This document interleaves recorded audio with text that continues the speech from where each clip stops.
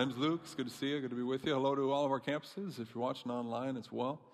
I got a question for you. What are you looking forward to? What are you looking forward to? Now, with that question, you might think we're kind of in the realm of self-improvement or psychology, because any life coach will tell you should always have something to look forward to. It'll make you happier. It'll infuse your life with some positive energy. We got to have something to look forward to. So, those aren't bad things, right? Go with it for a while. What are you looking forward to? Maybe it's a vacation, an end of the summer getaway, or school starting. Mixed bag, probably, on that one. Some are like, I'm just looking forward to dinner, or church being over. Like, this guy quit talking. A nap, payday, football season. Maybe it's like a home renovation or the completion of a project, something you've been doing at work. You're just eager to get that thing done. What are you looking forward to? Getting your license, getting married, getting that degree, getting out of debt. For some, it's probably nothing that specific. It's just like getting unstuck. Life is just not happening. It's not working out the way you had it planned right now. It's like I'm chasing my tail. I got to get out of this rut. I'm looking forward to life being different than it is right now. Some wait with delight, anticipating joy, a new birth, retirement, an anniversary. Others wait in agony, waiting for the relief from pain. Waiting to get out from under this dark cloud of depression or grief. Looking forward to getting on a new medication or getting off a medication. Looking forward to some answers at a next appointment. What are you looking forward to? We've been going through the Apostles' Creed all summer long. It's this summary, this powerful restatement of the Bible's teaching. And we reach the climax today. With that, we're looking forward to something. All summer, we've looked back to understand all of the different contours of this faith that is still standing after all of these years. And so that we would all own it and internalize this ancient but yet still potently relevant faith for us today, we've been going through the whole thing every week, line by line, saying boldly, I believe in God the Father Almighty, the creator of heaven and earth. I believe in Jesus Christ, our Lord, God's only Son. He was conceived by the Holy Spirit, born of the Virgin Mary, suffered under Pontius Pilate, was crucified, died, and buried. He descended to the dead. On the third day, he was raised again. He ascended into heaven, is seated at the right hand of the Father, and will come again to judge the living and the dead. I believe in the Holy Spirit, who empowers the Holy Catholic, the universal church. I believe in the communion of saints. I believe in the forgiveness of sins. And all of that brings us to the last clause, which invites us to lean into the future and look forward with anticipation to the resurrection of the body and the life everlasting. Amen. The creed, the teaching of the Bible, invites us to look forward to something. And when you're looking forward to something in the future, that shapes how you live in the present, doesn't it? We've got a team from Mountain right now climbing Mount Kilimanjaro. They're raising a bunch of money for to send Kenyan students to college. That was something they were looking forward to for the weeks and months in advance of that, and it shaped what they did. They were trying to get in shape, buying gear, hiking in new boots, and raising money, getting vaccines, all of that stuff. That's how it is. When I was 15, I was looking forward to getting my license and saving up some money to buy a car. Well, that influenced my spending choices leading up to that point. I had some money saved, but I knew I'd probably need to borrow a little bit from mom and dad or need to borrow their car for a time if I wanted to go somewhere. So I was being really well behaved in those moments leading up to my birthday. I wanted to prove to them they could trust me. I was responsible enough to handle this new freedom in this era that awaited me. That's what we do. When you've got something out there, whether it's something that will make your life better incrementally or exponentially, you adjust your present based on your anticipation of that future event. That's why the life coaches tell you need to have something to look forward to. You got to have some hope. If life stinks right now, but you can, in your imagination, hope for something in the future, even if it's something as simple as making plans to go out with a friend this weekend, that can pull you through the present drudgery at work. What are you looking forward to? People have been thinking along those lines for a long time, asking that question and trying to answer, what am I looking forward to? And the Bible, which helps us understand the faith that we proclaim, it also points us in this direction. Now, you might say, oh, I know that one. The thing that the Bible talks about that is coming in the future, I know all about that. Because, you've read the Bible, or some book about it, or you watched The Good Place on Netflix, or Oprah said something about it one time. Yeah, it's heaven. All dogs go. And then there's like harps and clouds and white clothes. And everybody goes and waits in that long line before the pearly gates, like in that old Snickers commercial. And then when you get in, there's singing like forever. But golf seems to be one of the electives. It's pretty popular. And the food there is to die for. So, I'm pumped. Right? Who's not looking forward to that? All right, so here's the thing. Here's what seems to have happened. Somebody, somewhere, was like putting together the travel brochure for heaven. God's great hope for his people. They printed it right there on the cover. But then on the inside, they chose to feature a bunch of lame, at best, quasi-true, at worst, deceitful garbage to describe what that great hope was all about. And then they peddled those suckers all over the planet such that many of us, when we say that last line of the creed about the life everlasting, we do so with this rather haunting suspicion that maybe we're only talking about that stuff in the stupid brochure. So here's what I think we ought to do. Let's first figure out what the heaven is supposed to be in that brochure, what the creed is inviting us to say that we believe, and then we can figure out why or if that even matters. Can we do that? All right. So the rest of you just keep looking forward to dinner. All right, you'll be fine. Now, I won't answer all your questions. I won't answer all my questions. And we've got to be humble and admit there's a lot that we don't know. We don't want to be overconfident and go, talking exactly like we can know exactly beyond what the Scripture teaches. But we can find appropriate confidence and understanding and encouragement in what we can know, in what the Bible does give us. So we'll seek that out today.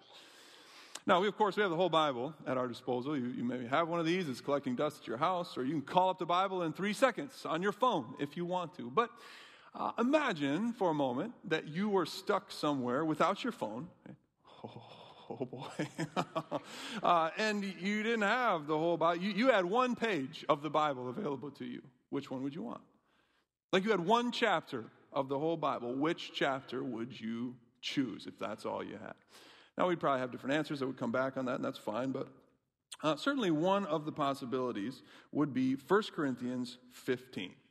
And if you have a Bible, go ahead and turn to 1 Corinthians 15. I just want to lay it on your lap, and you kind of scan through it some today, or bring it up on your phone. 1 Corinthians 15. It's written by a guy named Paul. He started a whole bunch of churches, and he was writing to a church in a city called Corinth. It's the first letter that we have, 1 Corinthians, clever title.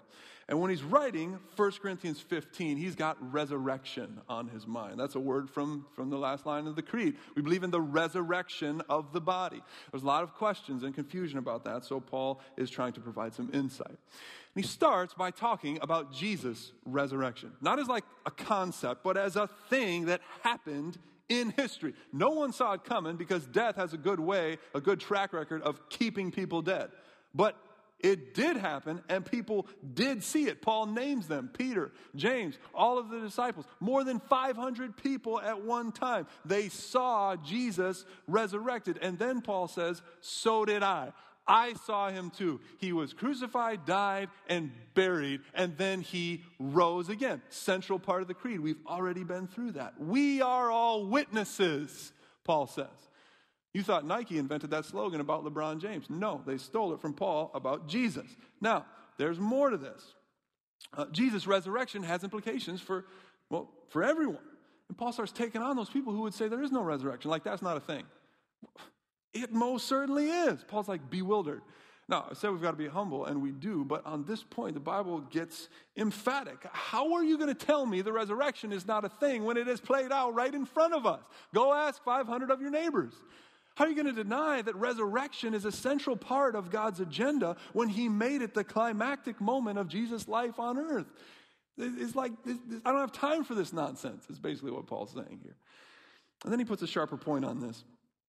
Let me help you see what God is doing here. And who's God again? According to the creed, which God? Father Almighty, maker of heaven and earth. Yes, that God. And Jesus, who is Jesus?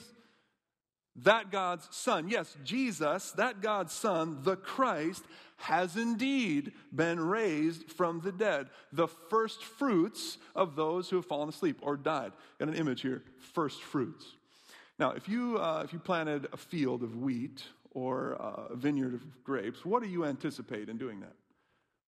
You're like, I don't know. I'm from the city. I don't know. But you're planning to harvest all of that, right? That's what you do if you're a farmer. Well, when that harvest first comes around, the first crop, that first fruit, which generally was offered to God, is a way to say thank you for providing. Okay, and that's a great way to think about giving.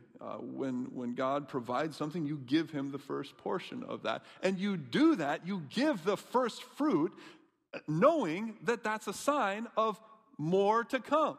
Just like that first portion of the field has become ripe, so will the rest of it. And Paul says that's a great way to think about resurrection. Jesus' resurrection is the first fruit, a sign of much more that is to come. You might remember, death is in the world.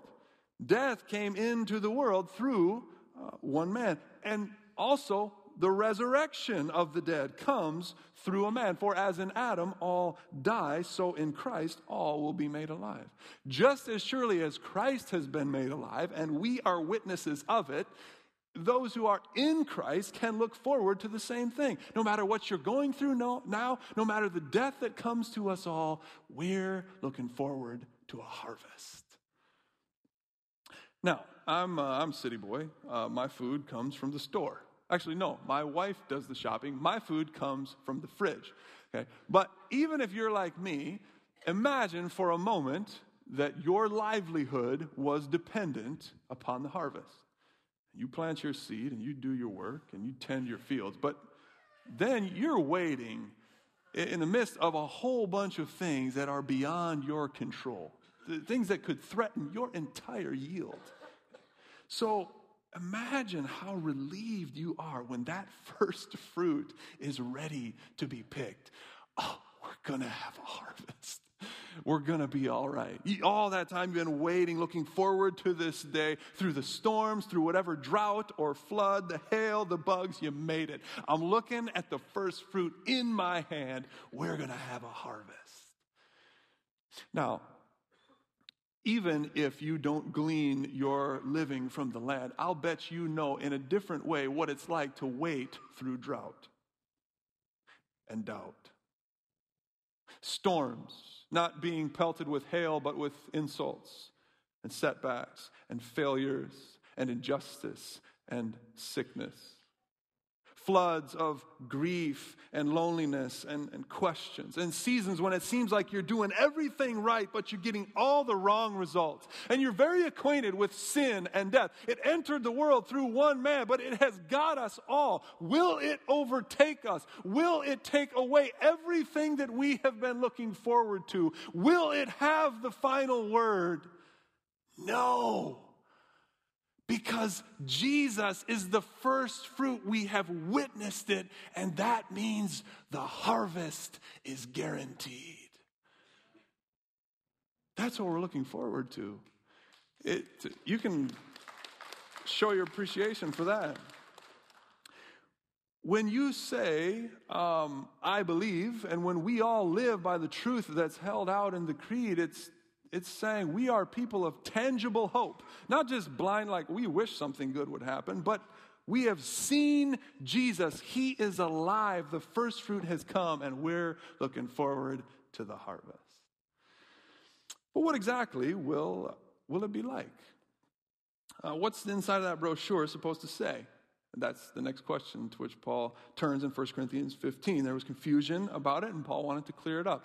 Again, not to be overconfident, to say more than we can know, but speaking boldly about what we can know. Paul writes this: someone will ask, how are the dead raised? With what kind of body will they come? Well, here's how he answers that. Where did this come from? The fridge, right? No, came from like a big apple tree, right? A whole tree full of tons of them just picked right off of there. But actually, we know that all of that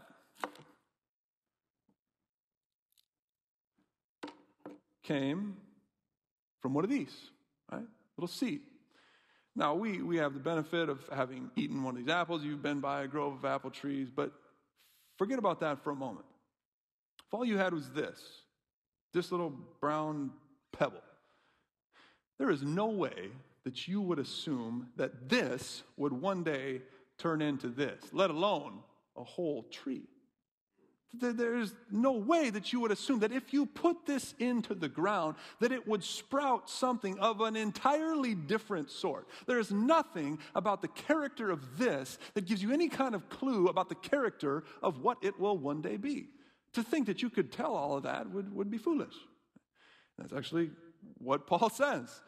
He goes on to say, what you sow, it doesn't come to life unless it dies. You sow it, but you don't put the whole apple tree into the ground. No, it's just a seed, maybe of wheat or of something else. But God then gives it a body as he has determined to each kind. He gives its own body. We believe in the resurrection of the dead. The resurrection of the body. We don't believe that we'll be disembodied spirits like floating around in the clouds. No, the body goes into the ground, a lifeless seed. It comes out changed. Just as you have seen play out in your fields year after year, so it will be with the resurrection of the dead. Well, if we're getting a new body, what kind of body can we look forward to? Can we know anything about that? Well, it's like this. The body that is sown is perishable. It is raised imperishable. Sown in dishonor, raised in glory. Sown in weakness, raised in power. Sown a natural body, raised a spiritual body. In short, it will be glorious.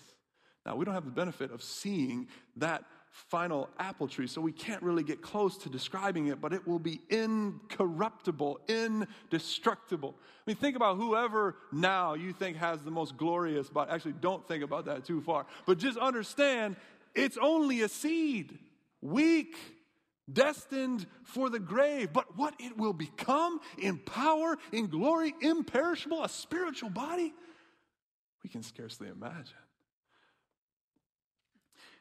And with this, we find ourselves right back to where we were at the beginning of the creed, at the foundations of the world, in awe of God's creative power. At the beginning, God created out of nothing. God spoke into the void, and a beautiful, intricate, glorious world appeared. Life was created. Hearts started beating. Lungs were filled. Relationships formed. Purpose defined. And when you look toward the horizon of what God will do in the future, he takes a void, lifeless seed and remakes it into something totally new. And actually, at the end, he's working on the same scale he was at the beginning, not just remaking individual bodies, but doing as he promised, making a new heavens and a new earth. And oh, don't we need that? I mean, think of both levels for a moment. First, your own life, your own body, and all the ways that you're unhappy with it. The scars and bruises, the aches and pains, the shame and embarrassment, the ways that it's been used and abused, whether that's self-inflicted or by others. When your blood runs cold and that bag of bones is put into the ground, there ain't nothing about that would suggest that anything beautiful or glorious is coming. Until you understand that your story is part of something bigger than yourself, caught up in the purposes of the God who brought life out of nothing, who took a dead so-called criminal and made him the king of the universe. It is in no way beyond that God to take the seed that is your life and make out of it something unbelievably wonderful. That's what we're looking forward to. And then lift your gaze. Think on the broadest scale, not just about your own life, your own body, but this world and all the ways that you're unhappy with it. The hate, the wars, the needless suffering and injustice, poverty, greed, loneliness, people dying too young, racism, classism, sexism. To claim the creed is not to be cynical, but it is to be real and to resist this utopian idea that it'll probably all just get better on its own. If we just work hard enough, if we're kind enough, if we advance technology far enough, we'll probably usher in some kind of golden age. No, not that any of those things are bad. That's just not our hope. What we're hoping for is God to do something fresh, something new, to deliver on His promise, to intervene and create something new out of which is old and broken down. God, take these broken parts and make something new, as only you can do. Take what's wrong and make it right, as only you can do. Take what's empty and fill it, as only you can do. Take what hurts and heal it, as only you can do. Some would be surprised to discover that this is the way that the Bible teaches us to pray, as opposed to a prayer that's something like, God, take me away from this place and do away with this ragged thing. It's going to do us some good, I think, to bring this home by saying a little bit more about what we can know about what's coming, our heaven, or the life everlasting that we name in the creed. Right? Heaven is not so much a geographical location like in the sky, but the Bible uses that word heaven to describe God's realm. That's God's space. And there is right now like a sort of veil distinguishing God's space, heaven, from our space, earth. But what the Bible invites us to look forward to is the time when heaven and earth will be joined together. That's the hope. When God's space somehow becomes one with our space, that's what Revelation is talking about in the new heavens and the new earth. When God says, I am making everything new, part of what's so startling is, look, God's dwelling place is now among the people, and He will dwell with them. They will be His people, and God Himself will be with them and be their God. It's actually not about us going to heaven. It's about heaven coming to earth. It's about God taking all of the goodness of heaven and bringing it to overtake the world. Redeeming, restoring, rebuilding. It's a new creation project in which God will wipe every tear from their eyes. There will be no more death or mourning or crying or pain. The old order of things has passed away. The New Jerusalem, which Revelation describes as the dwelling place for God's people and its pearly gates, the image there is the New Jerusalem coming from heaven to earth. It's coming to us, not us going there and standing in line. There's no temple in that city because God's glory and presence can't be contained into a box. We're never at a distance from God in the new world that He creates. He brings His space and takes over our space, healing the nations, giving water without cost to the thirsty from the spring of the water of life. That's what we're looking forward to. So then, should we correct those who say, well, so-and-so died and went to heaven or went to be with the Lord? No, that too is a biblical concept. It's just referring to something different. Now, Jesus says to the thief on the cross, today you'll be with me in paradise. Jesus says to His disciples, my Father's house has many rooms. I will go there and prepare a place for you. Paul's writing to the Philippians saying how he longs to go and be with the Lord. So it is true, the Bible does describe a place, paradise, or what we actually most often call it is heaven. The Bible teaches there is a promised location for those who die in Christ. It's a place of rest and refreshment, and most wonderful of all, we will be with Christ. It is in every way wonderful to be there. But this is not the resurrection. It's not the resurrection of the body to which the creed is pointing and which the Bible teaches about. It's where a person who dies in Christ resides until that time. So it's temporary. And meanwhile, they're in good hands. They're in safekeeping while they're there. Right? And it might seem like, well, geez, they've sure been there a long time. You know, what's going on here? I don't know, other than to say time is not a thing there. The Bible says with the Lord 1,000 years is as a day.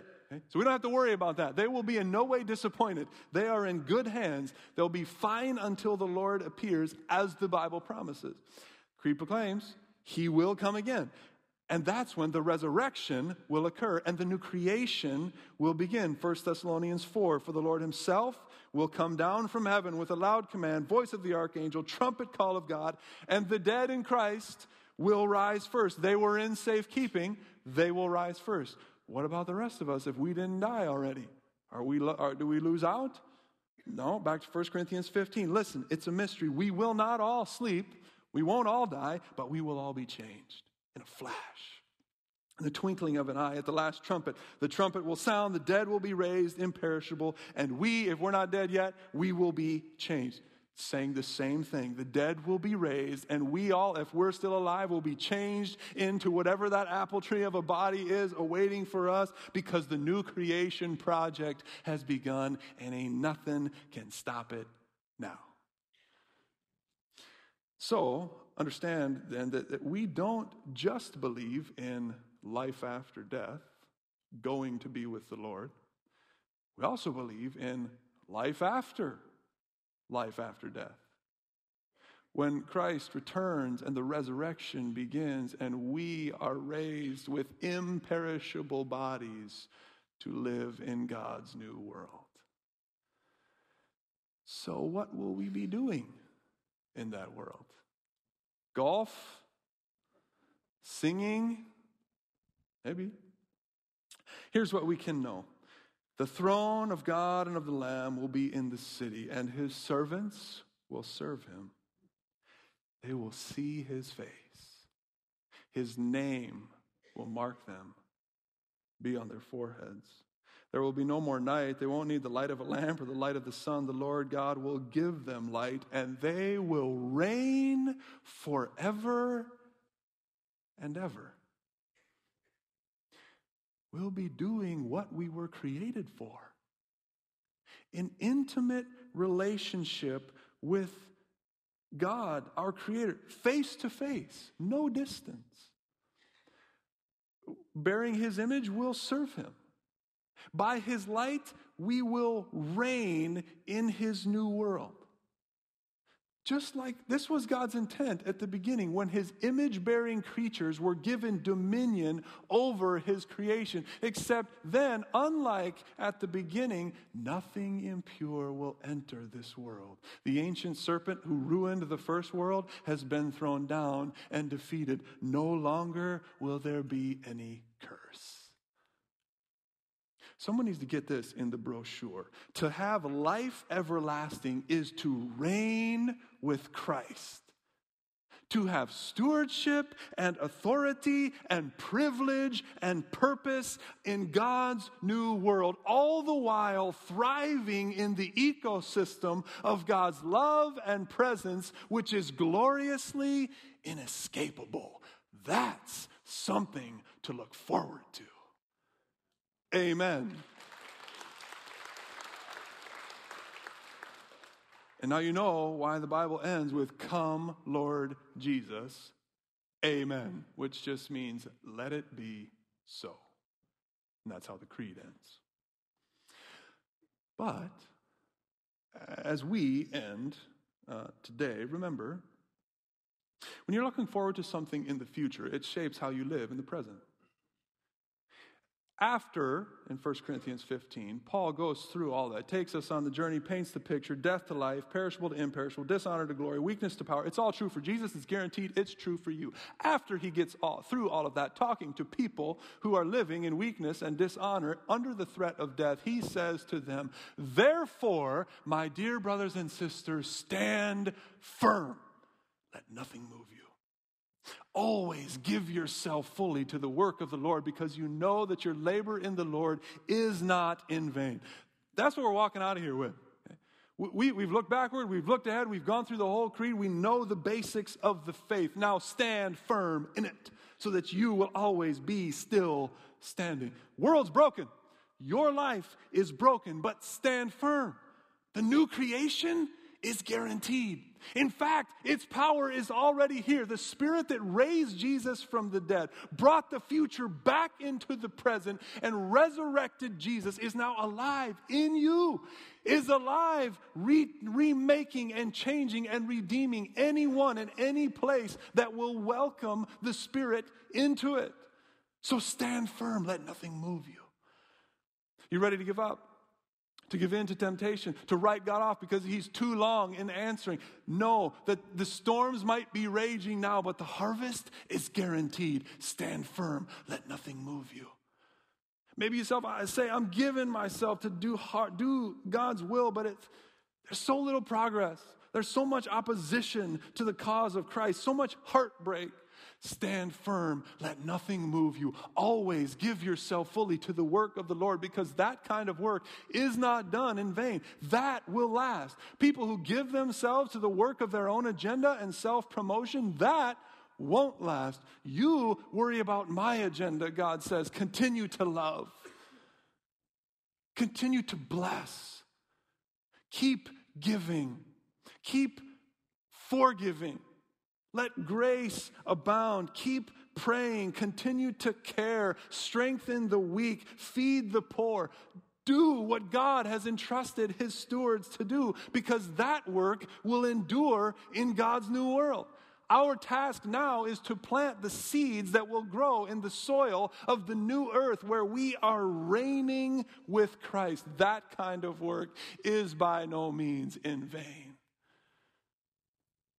And on the flip side, we must do the work to uproot, first in ourselves, the things that will have no place in God's new world. Jealousy, hatred, greed, sexual immorality, idolatry, deceit. None of that will grow in the new creation. It will all be burned up according to Revelation.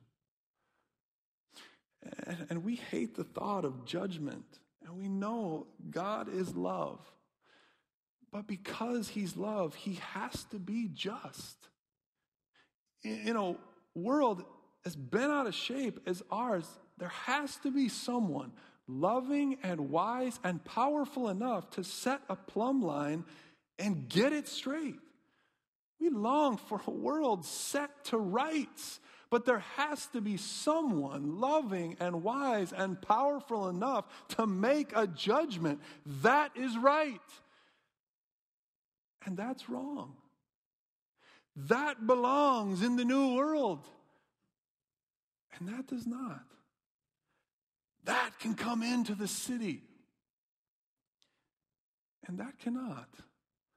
I mean, none of us are getting in. It's outside the grace and love of God. By grace, we're invited in. We're given an inheritance freely. It's guaranteed, but it is not forced upon us. You can choose to stay outside if you want to, when God takes all of the beauty and wonder of heaven and overtakes the earth. And you can choose now to clutch the envy delicacies of this world. But the witness of the Bible is that when the new creation comes, you will find yourself empty-handed because you're holding on to what's perishable. So plant seeds that will last and uproot what will be burned up. 1 Corinthians 15 says that one day God will be all in all. Make him your all in all now. Philippians says one day every knee will bow, every tongue will confess that Jesus Christ is Lord. Bend the knee now. Confess with your tongue now. And then, whether downcast, depressed, defeated, diseased, or dead, you will always have something to look forward to. Let's pray. God, thank you for the truth of your word, the beauty of your story from beginning to end, and the fact that we are in that story, the fact that you thought of us, you have invited us to know you. We long to see you face to face. In all of the struggles of this world where we wrestle with things that fall apart and decay, and we face death itself. God, create in us a longing for that new world. We together say, come, Lord Jesus. For those of us who need to repent and have a desire for you to live in your new world, call us back. For those of us who need encouragement to stand firm because we're beaten and broken down, embolden us. Fill us with your Spirit. Give us the hope of the world that you will create, and let it inform our present. We claim the hope that we have in you, and we worship not some made-up, blind hope. We worship a resurrected Lord Jesus. We pin our hopes to him. In Jesus' name we pray. Amen. Amen. That's a good word. Hey, before we go today, if you're able, would you stand? We're going to sing and respond.